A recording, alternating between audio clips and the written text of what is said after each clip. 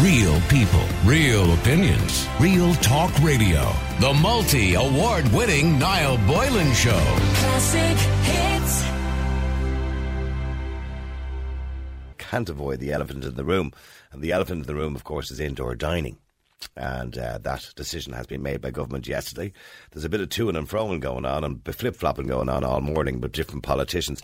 And what struck me was, when I listened to, of course, what we have decided to do, which is delay the reopening initially from July the 5th, probably till July the 19th. And we're not even sure of that, of course, because Micheál Martin said yesterday that they're putting a plan together before July the 19th. So we don't even know if that's the exact date. It could go further than that. It could be stretched out further than that. But even when it does come back, he's suggesting, of course, that, and Leo Varadkar reiterated today, that there would be vaccine passports or certificates, or they're calling it a Corona Pass, which will be used to get you into a restaurant or a bar to allow you to sit down. Now, the argument, of course, that's been given to all politicians all morning, including Eamon Ryan on radio this morning, is, so I'm 21 years of age.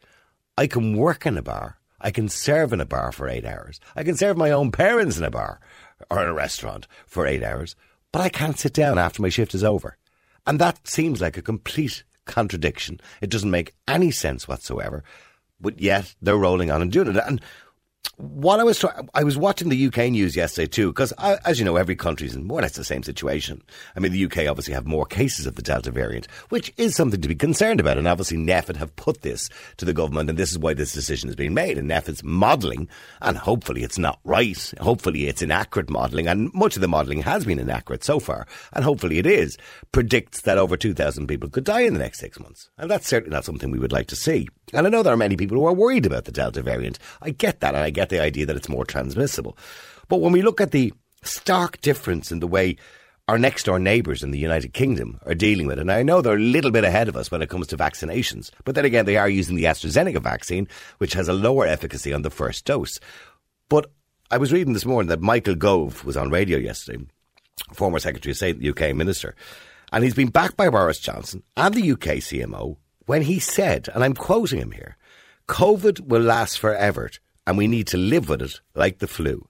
And he went on to say that they're opening this month, or should I say the end of July, or before the end of July anyway, for sure, and that'll be their new Freedom Day, and everything will open.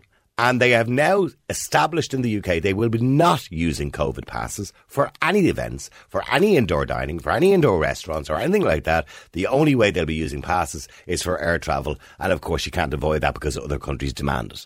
So they'll be using no certs. So we are poles apart in strategies in the way we're dealing with it. So which is the right strategy? I suppose their strategy, some people might say, is a bit flahoolic. And our strategy is a little bit overcautious. But which strategy is the right strategy? And does that concern you? And what concerned me as well was what Micheál Martin said. Taoiseach Micheál Martin told the Cabinet, he asked the Chief Medical Officer, Dr. Tony Holohan, what his advice would be if the government could not develop a vaccine pass for pubs and restaurants. In other words, if the technology failed them, essentially, and they couldn't get this QR code thing to work. And he said he was told indoor dining would have to be banned for the foreseeable future. I mean, that leaves Ireland, I suppose, as a complete outlier, because at this point now, across Europe, we're the only country where you cannot drink or eat indoors. So much so that I was listening this morning on the radio again, and I heard many people on air saying they were cancelling their staycations and going to Northern Ireland or going to Portugal, because it doesn't seem to make an awful lot of sense that as of from July the 19th, you can go on international travel once you've been vaccinated, or once you have a PCR test if you haven't been vaccinated. You can go to Germany, you can go to Portugal, you can go to any country within Europe, you can sit down in a restaurant, you can have a drink, and you can go back to Ireland again. That doesn't make any sense. And I can see why people, or even go to Belfast, and you can sit down in a restaurant. You can do that right now if you want to, and then come back across the border. I know a lot of people are doing that at the weekend. And I'm pretty sure people in the border towns are doing it. So we need to catch up, I suppose, is what everybody is saying. Or maybe you agree with this cautious approach because of the Delta variant. Now, I want to get your opinion on that. You can call us or text us at 087 188 0008. That's 087 188 0008. And the question I'm simply asking today is, the Taoiseach also stated the COVID pass could mean Ireland never has to enter into another lockdown. But I want to know if you believe that indoor dining for vaccinated people is the only way forward. Because according to the government, that is the only way forward. Let me know what you think. Now, while I'm waiting for your calls and waiting for your texts, yesterday, young Fine Gael wrote an open letter to an Taoiseach, Micheál Martin, urging him to scrap segregated reopening and discrimination against young people. Obviously talking about the COVID pass, or the Corona pass as it's now being called. And young Fine Gael have also stated a national campaign, #LeftOutsideAlone, to stand up for equal rights for the young people in Ireland and fight against the segregation of reopening. And joining me on the line is Art O'Mahony, who is the president of Young Fine Gael. Good afternoon to you, Art. Good afternoon, Niall. Well, first of all, I suppose it's best if we get a bit of context here. So do you have the letter that you wrote to Micheál Martin in front of you? I don't have the letter in front of me, Niall, but I suppose to give context for the listeners, the nature of our campaign, which we launched yesterday, was effectively to ask the government to abandon the policy which it's attempting to pursue and attempting to implement, which would effectively mean that those who are vaccinated in society will be entitled to avail of indoor dining. Those who aren't vaccinated will not, which for the most part has jettisoned the government's policy that we're all in this together. Young people are, as a cohort, the ones who have sacrificed a huge amount over the past 16 months. I think it's fair to say we have all sacrificed a huge amount.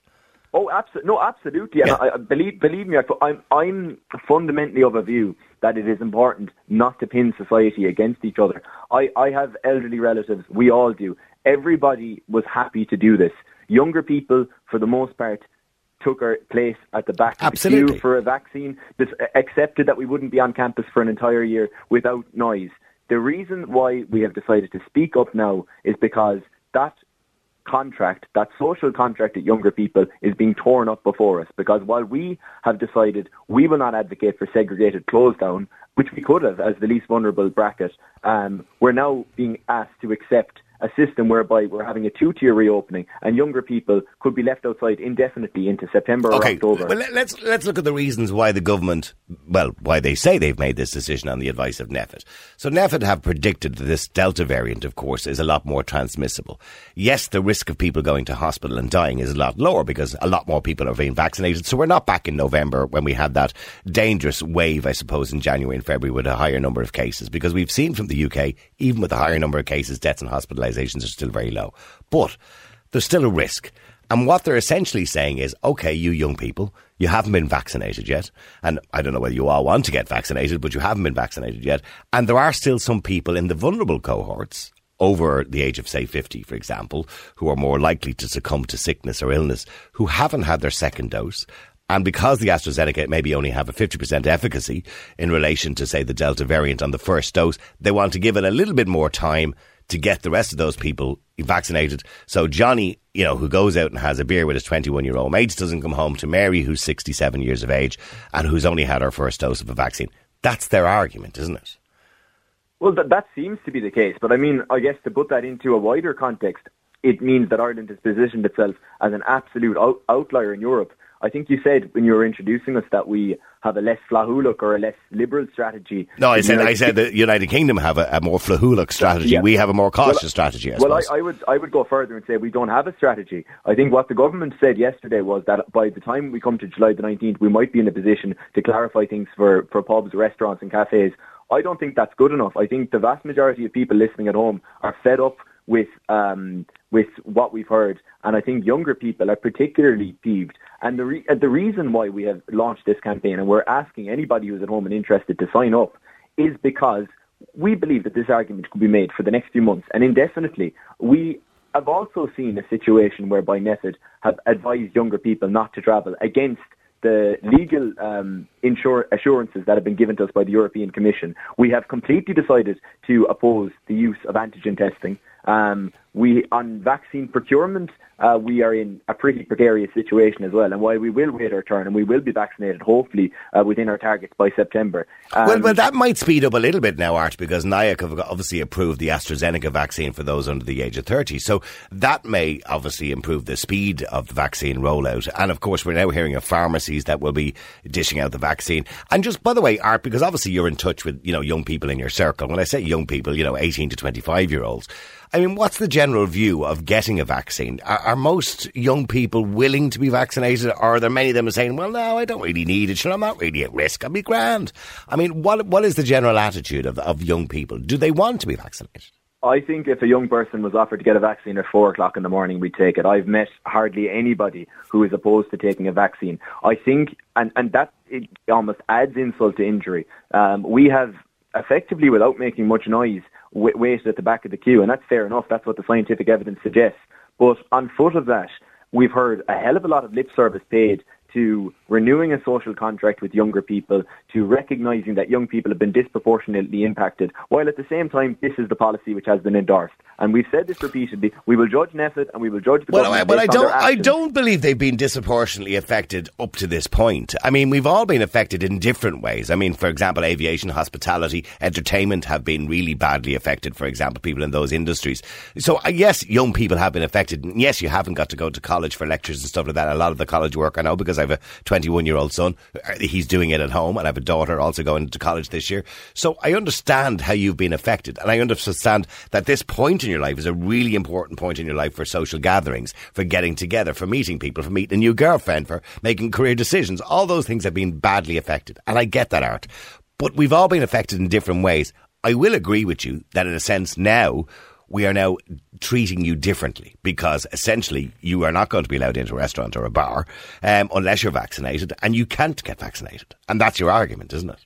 Well, absolutely. And I mean, this is the point. Segregated reopening could have been introduced a hell of a long time ago. We could have made an argument to say that those in a younger cohort should be entitled to avail of outdoor dining, for instance, at points where it was dangerous. But we never made that argument because we have a social conscience, and a social conscience that believes in social cohesion and believes in the mentality that we're all in this together. And that has really, really been dismissed. And I guess one thing that seems to have been forgotten during this argument when we speak about young people and the disproportionate impact is that the national debt at the moment is at an all-time high, and it is our generation that's going to pay this thing back. So on foot of the fact that we are the last to receive our liberties and have foregone the most important years of our life, started a new job inside in a box room, paying extortionate college fees for not even being in attendance, we are now also expected... Well, that's a whole other issue, by the way, that I talked about during the year, and I don't think anybody's raised that issue again since. I still don't understand why we're expected, or young people are expected to pay the 3,500 or 4,000 college fees, the registration and administration fee, when they're not actually in the college anymore. They're actually at home. I mean, surely the colleges are saving quite a substantial amount of money and probably getting funding from the state as well at the moment in relation to electricity bills, heating bills, lecturers appearing, and et cetera, et cetera. So I'm sure they're saving quite a substantial amount of money. So that surely has to be passed on. Yeah, no, I completely agree. And I hoped, and I still do hope, to be honest, that this pandemic might be a catalyst for a renewal of a social contract to younger people to recognise that this has been, of course, it's been difficult for everybody, but in particular for a cohort that has foregone everything from the opportunity to do a J1 or interrailing that will never again return, never have a 21st, never have a graduation. These are important moments in your life which we can never relive.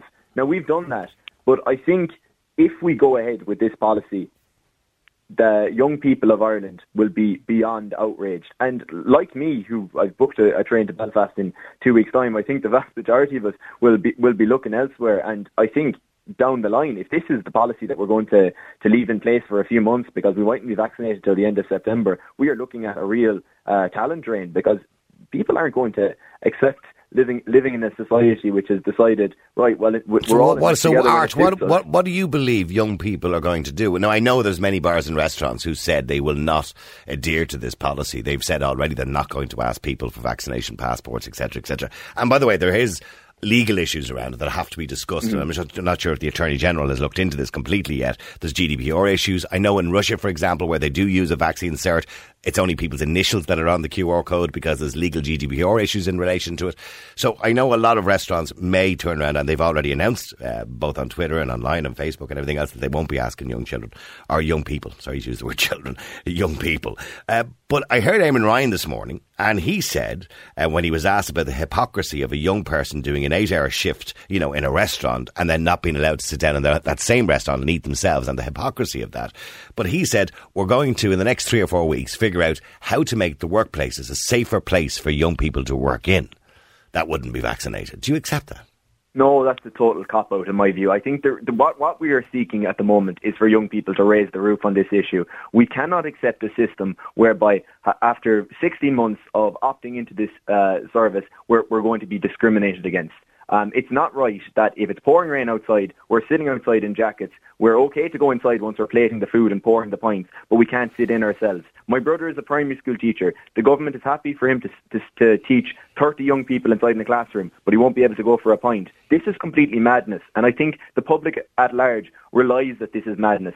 And what I am advocating is to make as much noise as possible to make sure that we can reverse this strategy. There is no strategy in place at the moment. We're hoping their argument in relation, just finally in relation to the strategy, is that sometimes it's difficult to have a strategy when it's a changing situation. And of course, going back a month ago, we didn't know, for example, that we were going to have an increase in cases because of the Delta variant. Now, I'm not going to add to that of course, that we haven't had a huge increase in the amount of hospital admissions or deaths or, ICU patients. Thankfully, that figure is staying reasonably low, and the same in the UK as well. But still, I suppose the risk NPHET are saying is the Delta variant. And there are people, Art, you're not worried about it. I'm not probably worried about it because I'm vaccinated anyway. But there are people who are worried about it. Oh no, and I'm not. It's not to say that I'm not worried about the Delta variant, but I think we need to recognise that it is beyond unusual that Ireland has adopted an entirely unique public health position to that of nations that are of a similar size, who are, I imagine, receiving similar information. And I welcome the fact that NPHET's advice that's been given to the government will now be audited from an independent body.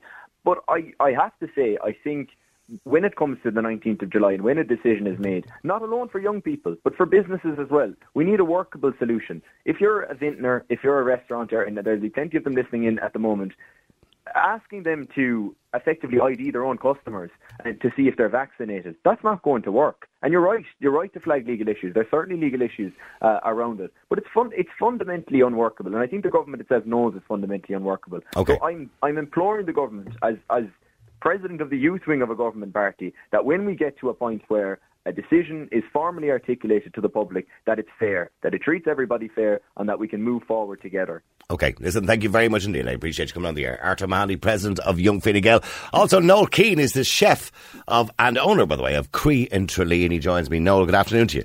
Good afternoon, how are you? No, not a good time, really, for hospitality in Ireland, is it? I mean, really bad news, Yeah, that's one way of putting it. Yeah, I'm assuming you were up to last week. You were all prepared, stocks in, produce ready, rosters done, etc., etc. I think a lot of people who don't work in the industry don't realise the Kickstarter restaurant offer next Monday started 2 weeks ago. Because you don't just walk in, open the door, and turn on the lights, and away you go. Yeah, it's not how that works. It's weeks of preparation. Menu writing I started back in May. Menu testing in early June, staff coming in for training, cleaning, sanitising, resetting. Every restaurant in the country had staff in a week to 10 days ago getting ready for next Monday. So when you heard on Friday, of course, were the first signs, or Thursday and Friday, there was suggestions. Yeah, it starts with these ridiculous government leaks, rumours, whispers. If that was a private organisation, they'd all be sacked for leaks, let alone any of the other crap that's gone on in the last year. Just take the leaks, the little whispers and innuendos. That's a private company. You get the door instantly for that. Okay, so it would have been better if they had just come out last week, made some sort of announcement and been clear about it. Make a decision in a timely manner like they've done when? Mm-hmm. When was the last time that happened? Yeah. If not one of these Muppets would get a job in the private sector. But see, their argument is, and I mentioned it to Art there a minute ago, that in relation to strategy, this is a changing situation. Strategy. I'm glad you find it humorous, Noel. But it is a changing situation, isn't it? You're presuming the government has a grand plan, that they have a strategy. Well, no, they seemingly don't, because Micheál Martin said they will put together a plan before the 19th of July. Yes. And they must have a meeting to put together a group, to form an organisation, to form a subcommittee, to start talking about putting together a plan, and they're going to have it ready for the 19th of July. 4 weeks. Not even. When was the last time you saw the government do anything in that short period of time? So for you, as a restaurant owner and a chef... We'll be lucky if we're open by the end of August at the way this is going. some restaurateurs I know are pulling the plug and going, see you in March 22. Because this is your busy time of the year, of course, isn't it? I mean, June to kind of September, isn't it? We're halfway through it. Yeah. There's restaurateurs who, I'm lucky, I'm in Tralee, great town, great public, support all their restaurants and their businesses year-round. I have friends in coastal towns. They have till the 30th of August, and it's over for another year. Because they've already lost April, May, June. Now July is gone. That leaves them with one good month and one okay month in September to make enough money to keep their restaurant going till March of next year. Well, I'm assuming, because of what Micheál said yesterday, that there would be subsidies available and help and funding available. Nothing short of a joke. Ask any restaurant or bar owner in this country, are the subsidies covering the standing closed costs of your building? And the answer is not even a fraction of it. They love their headlines, the government. They come out and they go, oh, we're giving subsidies to restaurants of up to 5,000 a week. I don't know a single person in this country topping 500 a week, let alone 5,000. Well, you still have to pay your taxes as well, mind you. Yeah. Well, or warehouse them, whatever you want. This was the winter, so the SB had to be there, the heating had to be on, the security had to be on, the insurance had to be paid through the winter. So the subsidies are a joke. You know. Well, you're not open on July the 5th. No. According to the government. Now, unless they do a U-turn on that between now and July the 5th. And look, there are suggestions and whisperings, as you say, going on that this could all turn around very quickly because there seems to be so much resistance to it by every group and every sector. They got it wrong and they're trying to figure out how to turn it around without saying they got it wrong, because not one of them has a set of cojones on them to go, do you know what, lads, we got this wrong, we're going to reverse our decision and man the hell up. Well, they've asked the WHO and the European Centre for Surveillance and Disease Control to reassess the situation. Unless I'm mistaken, and correct me here if I'm wrong, we elected a government to make decisions for the betterment of our society. But our government are asking NEFID, then asking World Health Organization, and then we have to ask this guy who lives left of Lithuania, is it okay if we speak to this guy about opening, because maybe we're not sure. I'm sorry, you're paid to be the leader of a country. Stand up, make decisions, make them properly. We're the only country in the world left. Well, we are. Well, we're the only country, certainly in Europe, and probably close to the world of the stage that doesn't allow indoor dining. Us and Cuba, that's it. Us and Cuba. I think Eritrea might be still in that position as well, but however. And absolutely, we are an outlier. There's no doubt about that. And when I look at how much poles apart we are from the UK and the decisions they're making at the moment, certainly we seem to be way behind. But you could argue that they're being a little bit flahoolic, as I said, and we're being overcautious. But in relation to what the suggestion was made yesterday, but let me finish now what I'm saying. So let's say, for example, they insist that you have to wait till the 19th of July. Yeah. And on the 19th of July, the plan currently at the moment, it still seems to be, although it's up and down all day, for example, they're all making contradictory comments. But the plan seems to be that there will be a Corona Pass, as it's being known now. It's not a vaccine pass, it's now called a Corona Pass. Yeah. Right, are you going to stand or have somebody standing at the door of your restaurant saying, show us your QR code there? Right, so you want me to ask a staff member of mine to stand in the door and possibly break the law every time they ask that question? Well, we don't know. I suppose there is a suggestion there could be GDPR issues around it. There is a suggestion that there's other issues or other legal issues around it. But I'm sure the Attorney General will have to check to make sure, because obviously you can't be taking the hit on somebody suing you. Absolutely not. But this just goes to show you that the lack of thought, clarity and strategy that goes into any decision that they make is zero. They don't know if this is a GDPR issue. I know in some countries that, Austria, I believe, and Russia, surprisingly enough, are using this, but they only have initials on the QR code, not somebody's name, which, mind you, is open to fraud, because essentially, if Aisling wanted to go to my producer tomorrow who's not vaccinated, she could probably just borrow her mother's pass. Yes, but the government could, before they made this dumb announcement, picked up the phone or walked down the hall to the Attorney General and go, by the way, if there were seeing as we pay you to oversee us not saying something that's illegal, is this illegal?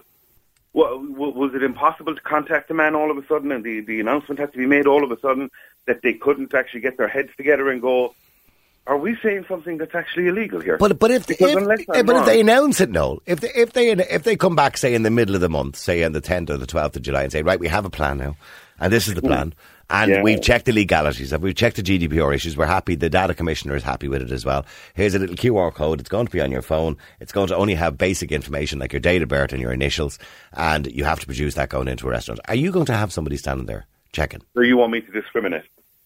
So I'm asking you a question, quite simply. No, I will not discriminate against my own citizens that I'm part of a country I grew up in and love, and now you want me to discriminate against them? Because there's a ton of reasons for not taking a vaccine, right? It's not just people that go, "Oh, I'm anti-vaccine." Well, I know. There's a lot of people who've made that choice not to be vaccinated, and that's their choice, by the way. I'm not taking their choice away. I'm fully vaccinated. I'm happy to be fully vaccinated. But okay, so Neffet's advice is that, obviously we have a lot of interaction between people at the moment in different aspects of life and different cohorts, etc., etc. And their advice is that this particular aspect of our social, meetings, meeting in restaurants where we're all kind of enjoying ourselves, different people from different families. You're not allowed to enjoy yourself anymore. Well, no, I'm just telling you what they're saying. They're predicting, their modelling suggests that we could have 750,000 cases of the Delta variant, and we could have up to 2,000 people die before the end of the year if we don't approach this cautiously. Do you accept that? No, because look at England. The Delta variant was spotted there a long time ago. They're way further where they're ahead of us on opening, and them figures aren't holding water there. Well, they have seen a huge increase in case numbers.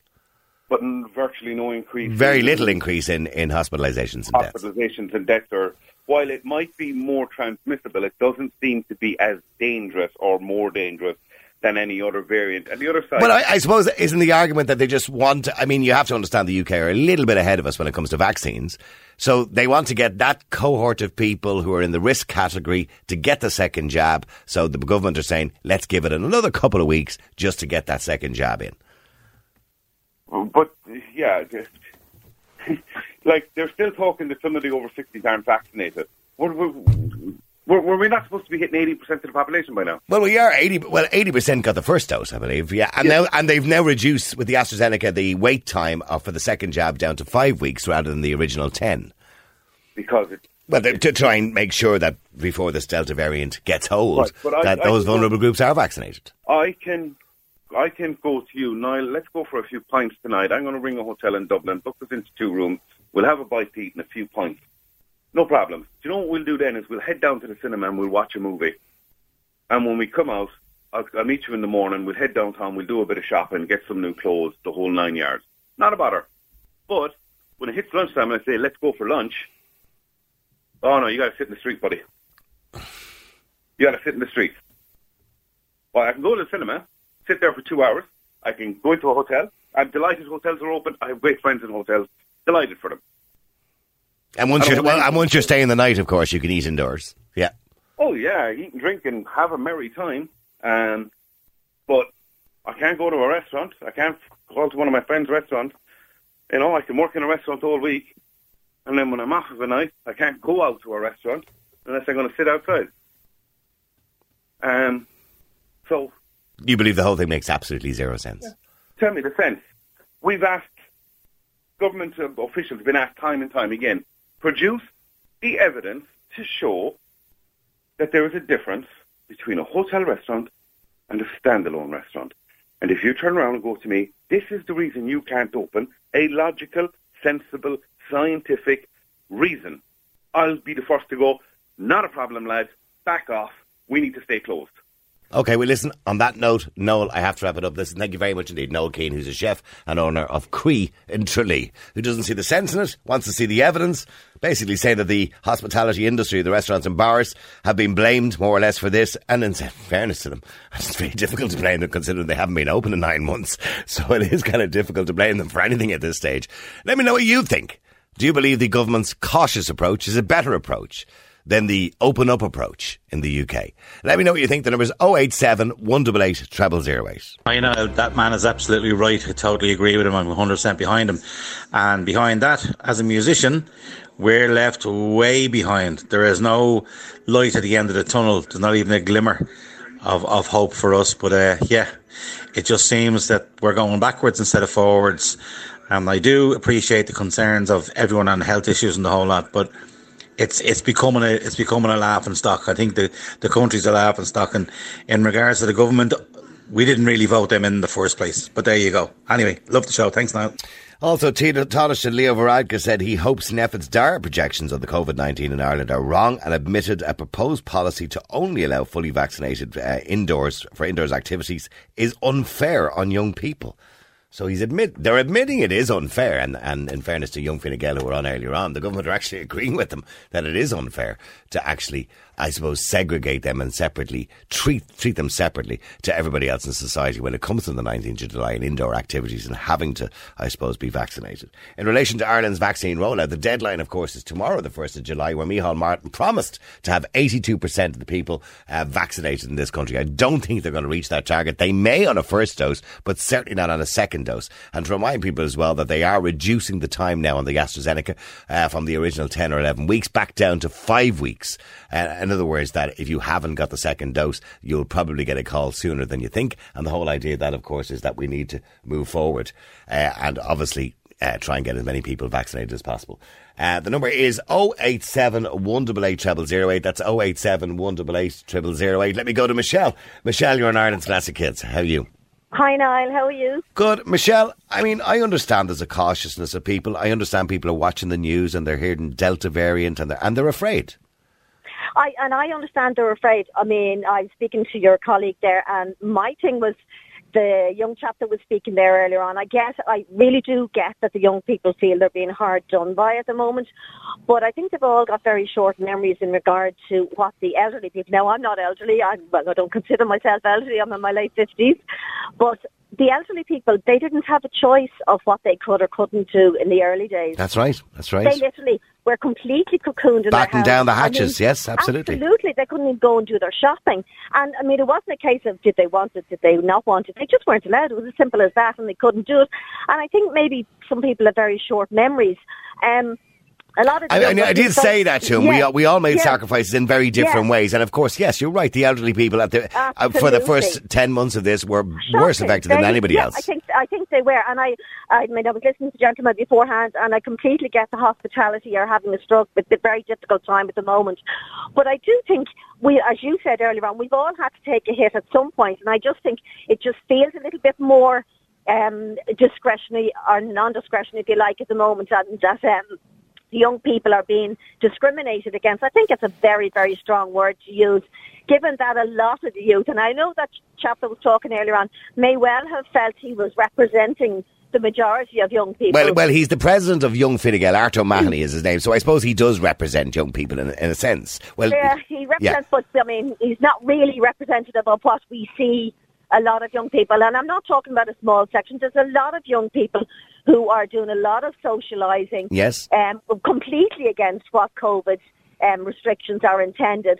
Whether they house parties, etc., etc. Yes, without sounding terrible, they couldn't care less. They're young, they're living life to the full, etc., etc. And I would never suggest that they shouldn't under normal circumstances. But COVID is not normal.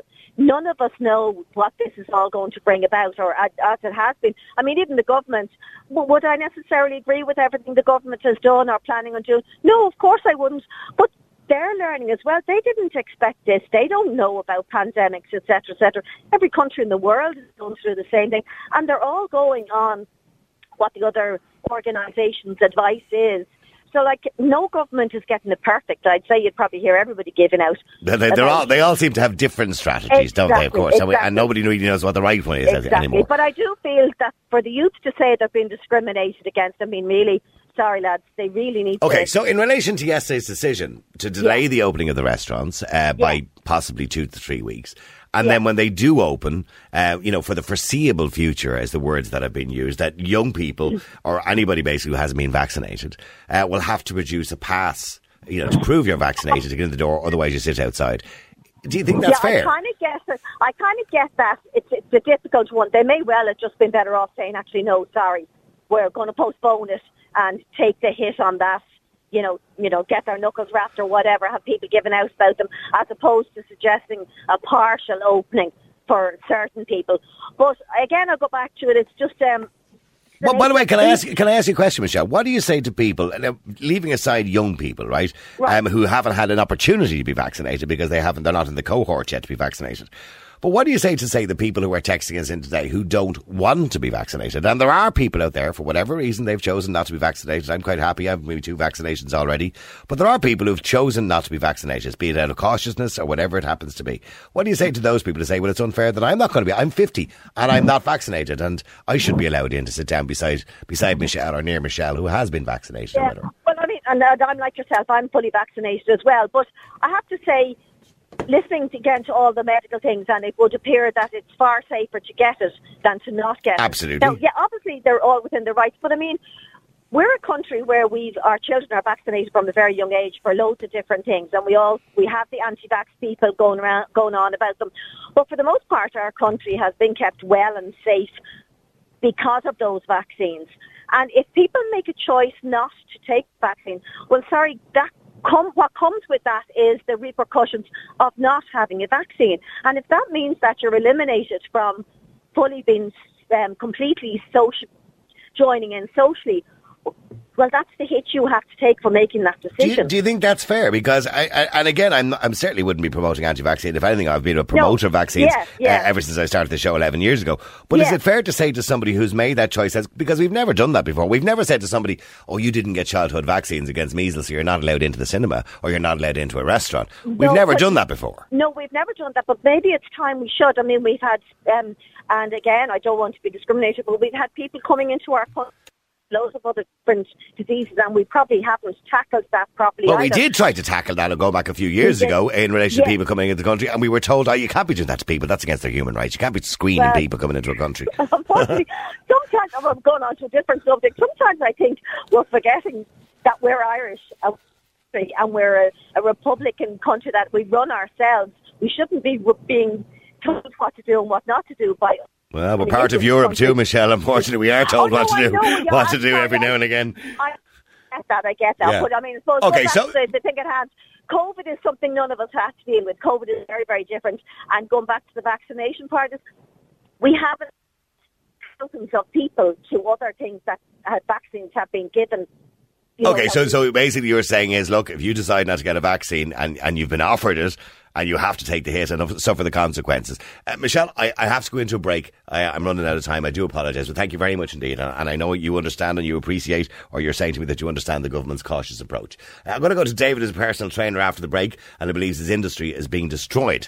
Let me know what you think. The number is 087 188 0008. Are the government being overcautious? All right, keep texting, keep WhatsApping. Numbers 087 188 0008. Is Ireland's approach to COVID-19 now overcautious, is the question I'm asking today. David, you're on Ireland's Classic Hits. How you doing, David?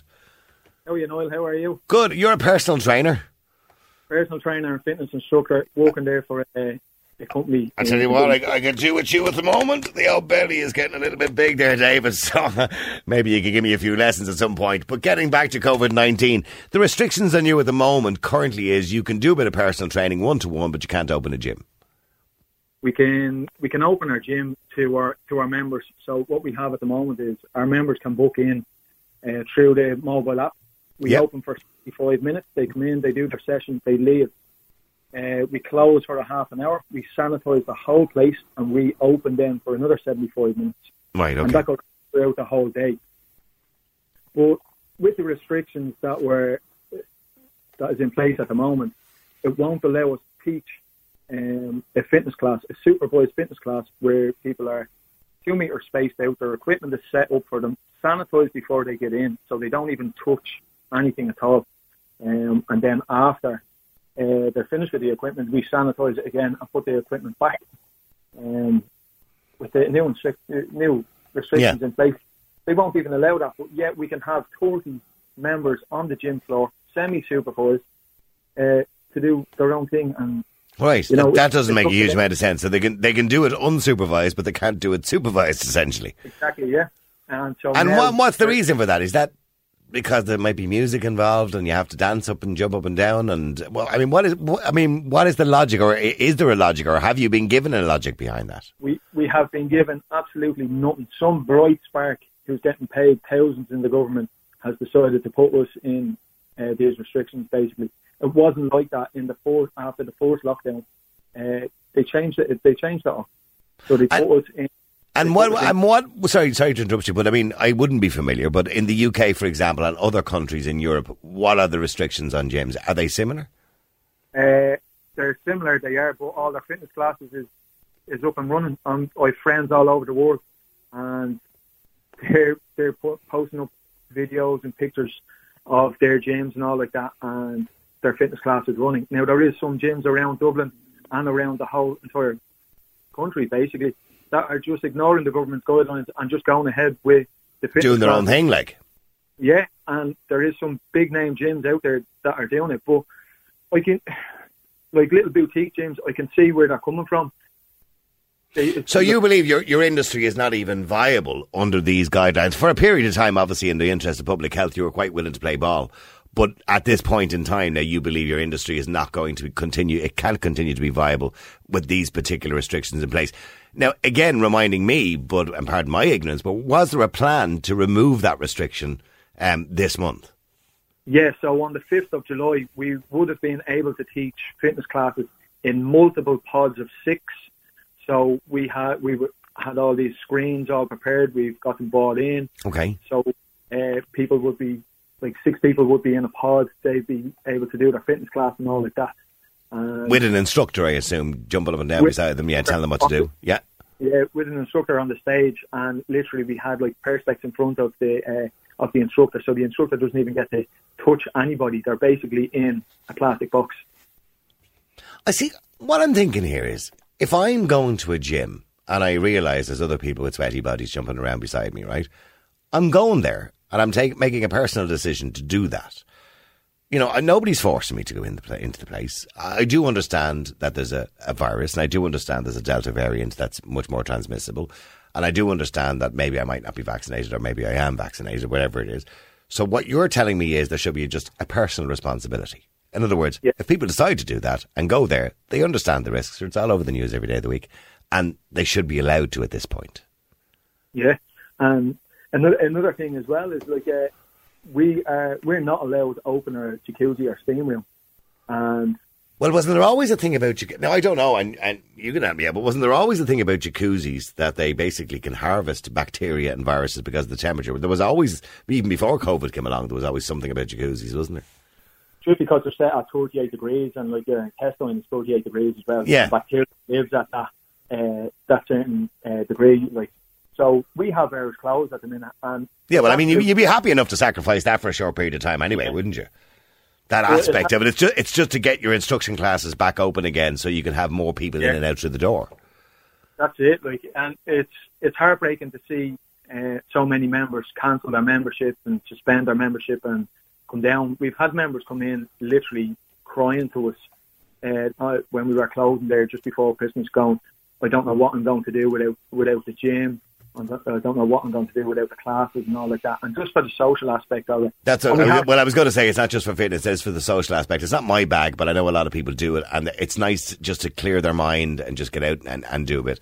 And look, I absolutely understand what you're saying, and I do empathise with the situation, David. You and many other gyms are in around the country, and I need there needs to be clarity on it, and I think Micheál Martin needs to give some clarity in relation to that. I'm surprised, by the way, that they're not allowing that when they're allowing people to go to cinemas and other things as well. Thank you very much indeed, and I appreciate you coming on the air. Loads of messages, by the way, coming in on WhatsApp as well. I have to laugh at the woman there. She's saying, I don't want to be discriminatory. She is discriminatory. She's being discriminating against people who, for whatever reason, don't want to get the vaccine or can't get the vaccine. So she's being discriminatory. So come on, let's call a spade here. Okay? You're discriminating against people. End of story. Thank you. All right, okay. Hi, Niall. I love the show. I have to say the people in NPHET that's running this country are nothing but a joke. Yes, I said NPHET that's running the country is nothing but a joke. My daughter is 20 years of age, fully vaccinated because she's underlying conditions. Her boyfriend is 21 years of age. He's not vaccinated. My daughter can go into a restaurant and get something to eat. Her boyfriend cannot go in with her and sit beside her and have a meal, but yet he can apply for a job there and serve her the meal. Nothing but a joke, this country.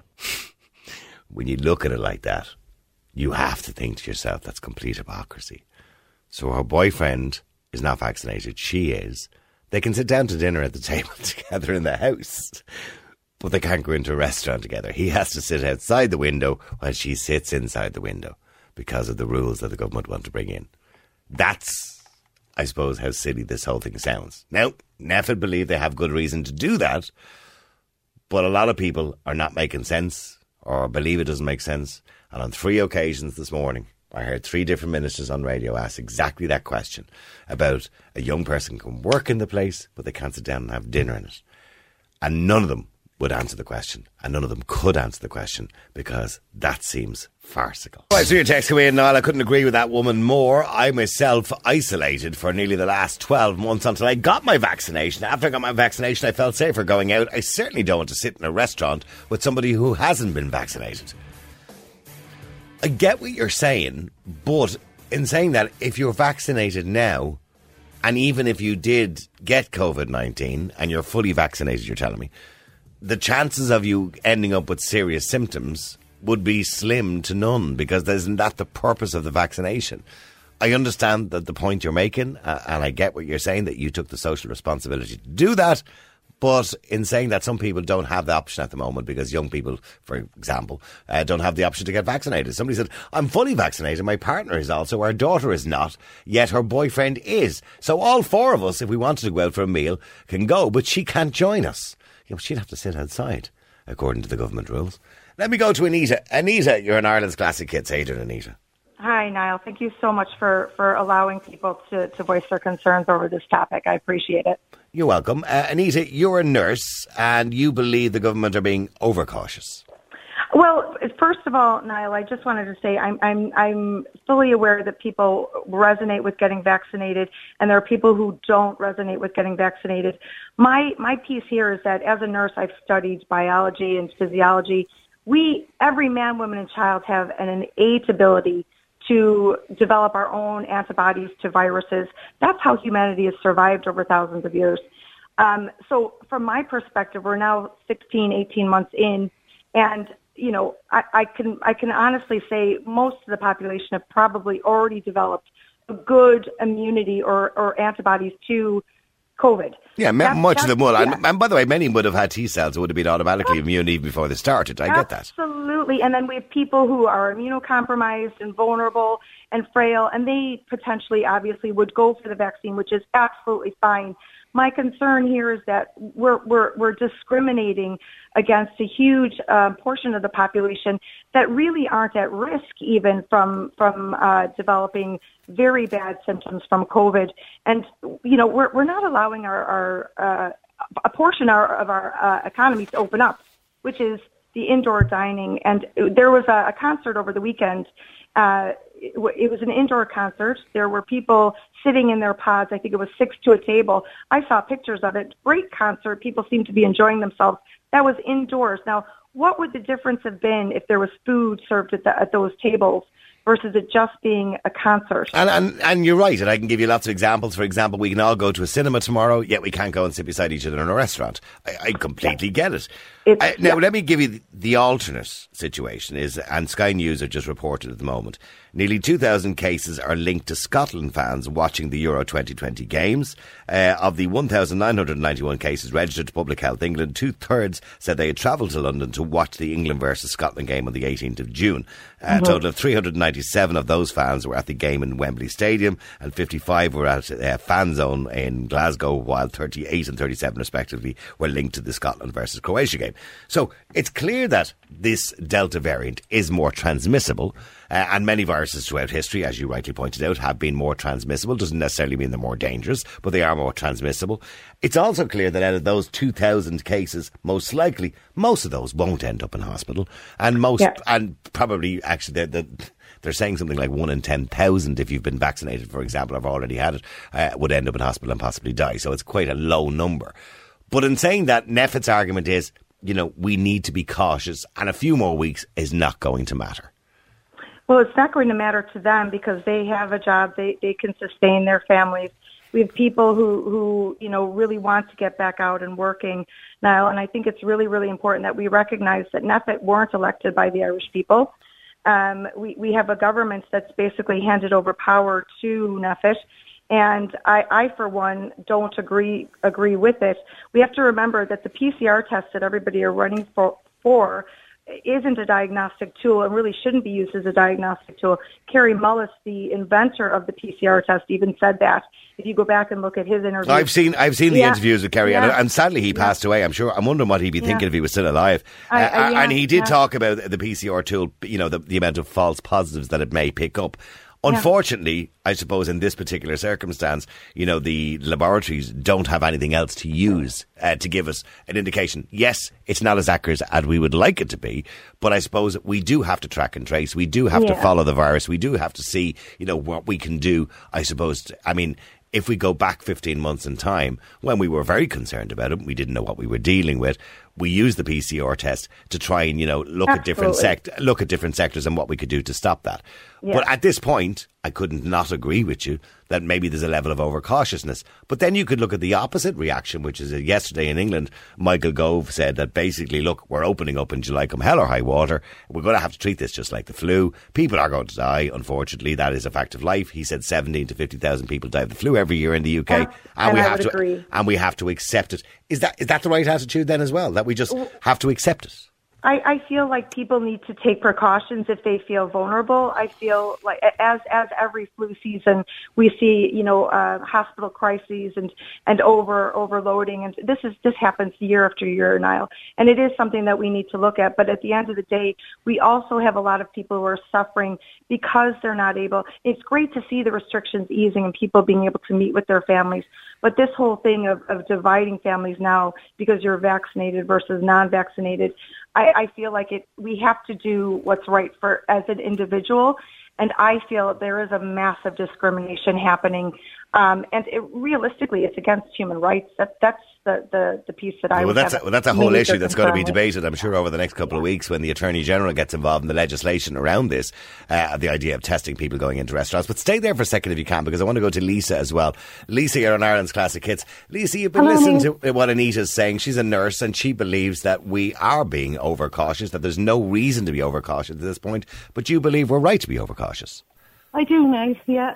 And why do you believe we're right to be overcautious when we're at a point now where the vast majority of the population who want to be vaccinated have got at least their first dose at this stage? We've seen hospitalisations are at a really low level, less than they were last September, for example. And, we're at a point now where we should be getting back to some level of normality. Yeah, I don't know. I just feel that, I suppose, first of all, the first point I want to make is I just have been second vaccinated at the moment. Right. And I was brought into that forum kicking and screaming because I didn't want to get it. 100% of me didn't want to get all these chemicals that we're not too sure about pumped into my body. But anyway, you did. I have health issues, which I won't go into now. But I have health issues and the doctor advised me it would be best. So I suppose I was one of the ones that was cocooning. And still am very cautious. I only got it the other day. So I just feel I'm still scared stiff, to be honest, and I just feel. And what are you scared of, Lisa? I don't know. It's just that anybody that have gotten it, that would have issues that I have, would have gotten it bad, or it's not a good outcome for them. And which vaccination did you get, by the way? I'm just curious. I got the Pfizer. Okay, well, so the Pfizer is supposed to be one of the better vaccinations, and the efficacy is very good. It's up around the kind of 95% or something like that. So, Lisa, the chances of you now getting COVID-19 and getting symptoms that would end up in hospital are slim to none. I know. I suppose I just don't want to get sick at all. Nobody wants. No. Yeah, but no. With fairness, Lisa, nobody wants to get sick. But we're human beings, and we take that chance every time we step outside the door. Sure, you could walk out the door tomorrow, and I hate to use the old cliche, and be hit by a bus. Yeah, and you've probably as much chance of that happening to you as getting COVID-19 and dying at this stage because of the efficacy of the vaccine. So I'll be trying not to even get a cold because I have sleep apnea and I have to sleep with a machine. So and I understand your underlying illnesses, but would you let me get a point in Edgeways, please? Okay, go ahead, Lisa. Okay, like if I have to put on that machine, I can't if I get a cold. So then, that could have even repercussions for me. So I'd be trying to save myself from even getting a cold, to be honest. So I just feel especially what you were talking about there now, we're going into the restaurants and whatever. Niall, I'm from Cork. And I just feel, I've seen a lot of the students being in party houses there, and do you know what? Half of them don't even want to get the jab anyway, I'd say. And I just hate, if I was going into a restaurant now, to be beside that, and I know I'm vaccinated, but I just wouldn't want it. I wouldn't go in. So at the moment, no, I'm just choosing to stay out of that thing because I'm just afraid. But I don't know. It's just a scary time. And I saw what happened with Cheltenham when that was allowed to go ahead, and the France game and whatever. And look at all the cases after Christmas: 6,000 one day, 8,500 another day, 5,000. This is a new territory for the government. They've never been through really anything like this before. And I'm delighted that they're erring on the side of caution. I'll be honest. Okay, in relation to what happened in January, we didn't have a nation that was vaccinated at that stage. Yeah, so I would think true. that although we may have an increase in case numbers because of the Delta variant, I would like to think that we wouldn't have an increase in hospitalisations and deaths, and I hope that doesn't happen. Yeah. So are you saying to me, Lisa, in relation to the government's decision to not allow unvaccinated people into restaurants, that now, what I feel at the moment is, the 60-year-olds that haven't gotten their second jab, I think it's very important over the next few weeks for them to be vaccinated, and then they can ease off on the restrictions. Well, let me just put that point, if I can, to Anita, who's a nurse. Lisa, Anita, you're listening to Lisa. She's frightened and she's worried, and she doesn't want to go to a restaurant and sit beside, say, somebody who's not vaccinated. Yeah, I mean, to be honest with you, Lisa, I hear you, and I can hear the concern in your voice. So I'm not trying to undermine your situation at all. My concern here is that we're being a little bit of a nanny nation at the minute and not allowing people to actually provide, a living for their family. Restaurants want to get back up and open and serve the public. And I get what you're saying 100%, but at the end of the day, when you are fully vaccinated, you're protected. So, I just wanted to reassure you around that. Yeah. Sorry? You're not protected 100%. Like the efficacy of the vaccinations at the start was supposed to be very high, and it kind of goes down. Like it's gone down a lot. Like I was stunned when I heard it wasn't 100% because I thought once you did it, you were protected fully, but you're not really. I get you. I get what you're saying, but even like Niall said, even a cold, you're not going to be protected, from a regular cold. So you need to take precautions yourself and do what's right for you. Absolutely, and I wish you the best with that. My thing here is that I would caution everybody to sort of look back over the last 16 to 18 months and look at the amount of COVID positives versus the deaths, because what we're seeing is, and what I've seen from my research, is that we haven't actually had any increase on deaths year on year over the last 5 years worldwide. And also in Ireland, normally we would see a peak of deaths, unfortunately, around. So you're talking about excess deaths? Yes. Yeah, I haven't seen excess deaths. I mean, Lisa, if I could ask you just one question just before I finish this up. I mean, you're saying that the vaccination is not 100%, and you're right, it's not. I mean, the efficacy of some of the better vaccines is 95%, which is pretty good, by the way, as vaccines go. And hopefully in time we will have a situation where we'll have a herd immunity and the virus will just vanish and disappear. I hope that happens. But that could be 20 years away. It could be. Some scientists predict it could be a year, it could be 10 years, it could be 15 years. Influenza is still here, 100 years later. So if it's not 100%, Lisa, and let's say everybody gets vaccinated, okay, what are you going to do then? Or what do we do then? If everybody's vaccinated and you're saying it's not 100%, do we continue to keep having restrictions and wear masks and not go on holidays and not go to restaurants? And do we continue doing that forever if it's not 100%? I don't know. You see, this is all so very new, Niall. I'm just asking you a genuine question. If that's the case, do we just continue to do that forever? Well, that's up to every individual. I know I wouldn't want to be putting myself at risk, so I don't know. You see, Neil, the problem with me is, right, I've seen an 18-year-old down here going to a party, and having hundreds at our party, and then it's spread down here, okay? I've seen people in Cork do likewise. There was a limousine driver in Australia there, just picked up fares, and 65 people got it.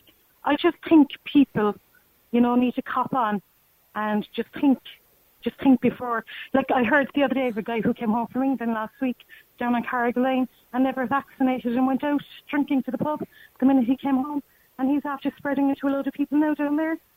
And hopefully when everybody's vaccinated, that shouldn't be too much of a concern. So that's the question I'm asking you again. So when everybody is vaccinated, let's just say in 2 months' time, everybody is vaccinated. And what about those young people then? Can they go to a party? Can the limousine driver pick up people? Can the fella come home from England? Or should that sort of activity just stop forever? Well, if they're vaccinated, I don't see the problem then. You know, I mean... Well, they're nearly all there, aren't they? If everybody is vaccinated, everybody. But everybody isn't right now. So I just think it's still unsafe. Well, we're never, unfortunately, Lisa, you know, look, when we look at vaccinations throughout the world, you know, all the different vaccinations, we're never going to have everybody vaccinated because there will always be a percentage of people who don't want to be vaccinated. There will. I know. You're right. And there will. So what should we do then? The virus isn't going anywhere fast, and there's going to be new strains of it all the time. And you know what? Another question now that I would ask, is there any sanctions against China who caused this? Well, that's a whole other question, Lisa, and a whole other debate. Listen, Lisa, thank you very much indeed, and I hope you feel better, and I hope the anxiety leaves you at some point soon. Anita, thank you very much indeed for joining us on the show. Okay, loads and loads of people texting in relation to that. Surely, Niall, these people that don't want to go out can stay in and let us have the choice of going out and do what we want to do, and they should have to sit in because they don't want to go out. Another person says, Niall, I don't understand the paranoia that some people have. There's nothing more you can do apart from vaccinate people. Are we destined to be living like this forever because the minority don't want to go out anymore? Somebody else says, Niall, I absolutely understand what Lisa's saying. I'm in the same situation. I have a comorbidity. And although I'm vaccinated, I still feel I run the risk of maybe only 3 or 4%, but run the risk of catching it off somebody else. I get what you're saying. And I don't know how to answer that question for you, but there is no answer to that question. The answer to that question is simply, we are as we were before COVID-19 came along, and there is always a risk. There's always a risk. I mean, before COVID-19 came along, there were other viruses out there that you would have had a 2 or 3% chance of catching, maybe, and ending up in hospital, be it influenza, be it a common cold, or be whatever it happened to be. So those, respiratory viruses have always been around, and there's always been that small risk. And if everybody's vaccinated, we go back to having that small risk again. And they're pointing out in England today, of course, Boris Johnson, Michael Gove and many others have said in the UK today that they're going ahead and they're opening up in July, and that COVID will just have to be a part of life. Just like, I don't know whether most of you know it, and I'm not comparing it to influenza, but influenza became a part of life.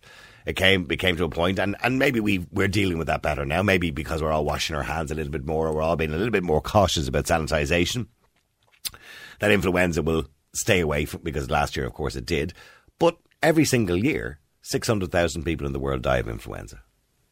It's just a fact of life. That as human beings, we're not infallible. We do pick up viruses. We do pick up bacteria. We do pick up diseases. If we go to a restaurant, you can get food poisoning. You can die. So, these are risks that we take in life as human beings because we're not perfect. And unfortunately, that's a fact of life, isn't it? Real people, real opinions, real talk radio. The multi-award-winning Niall Boylan Show. Classic hits.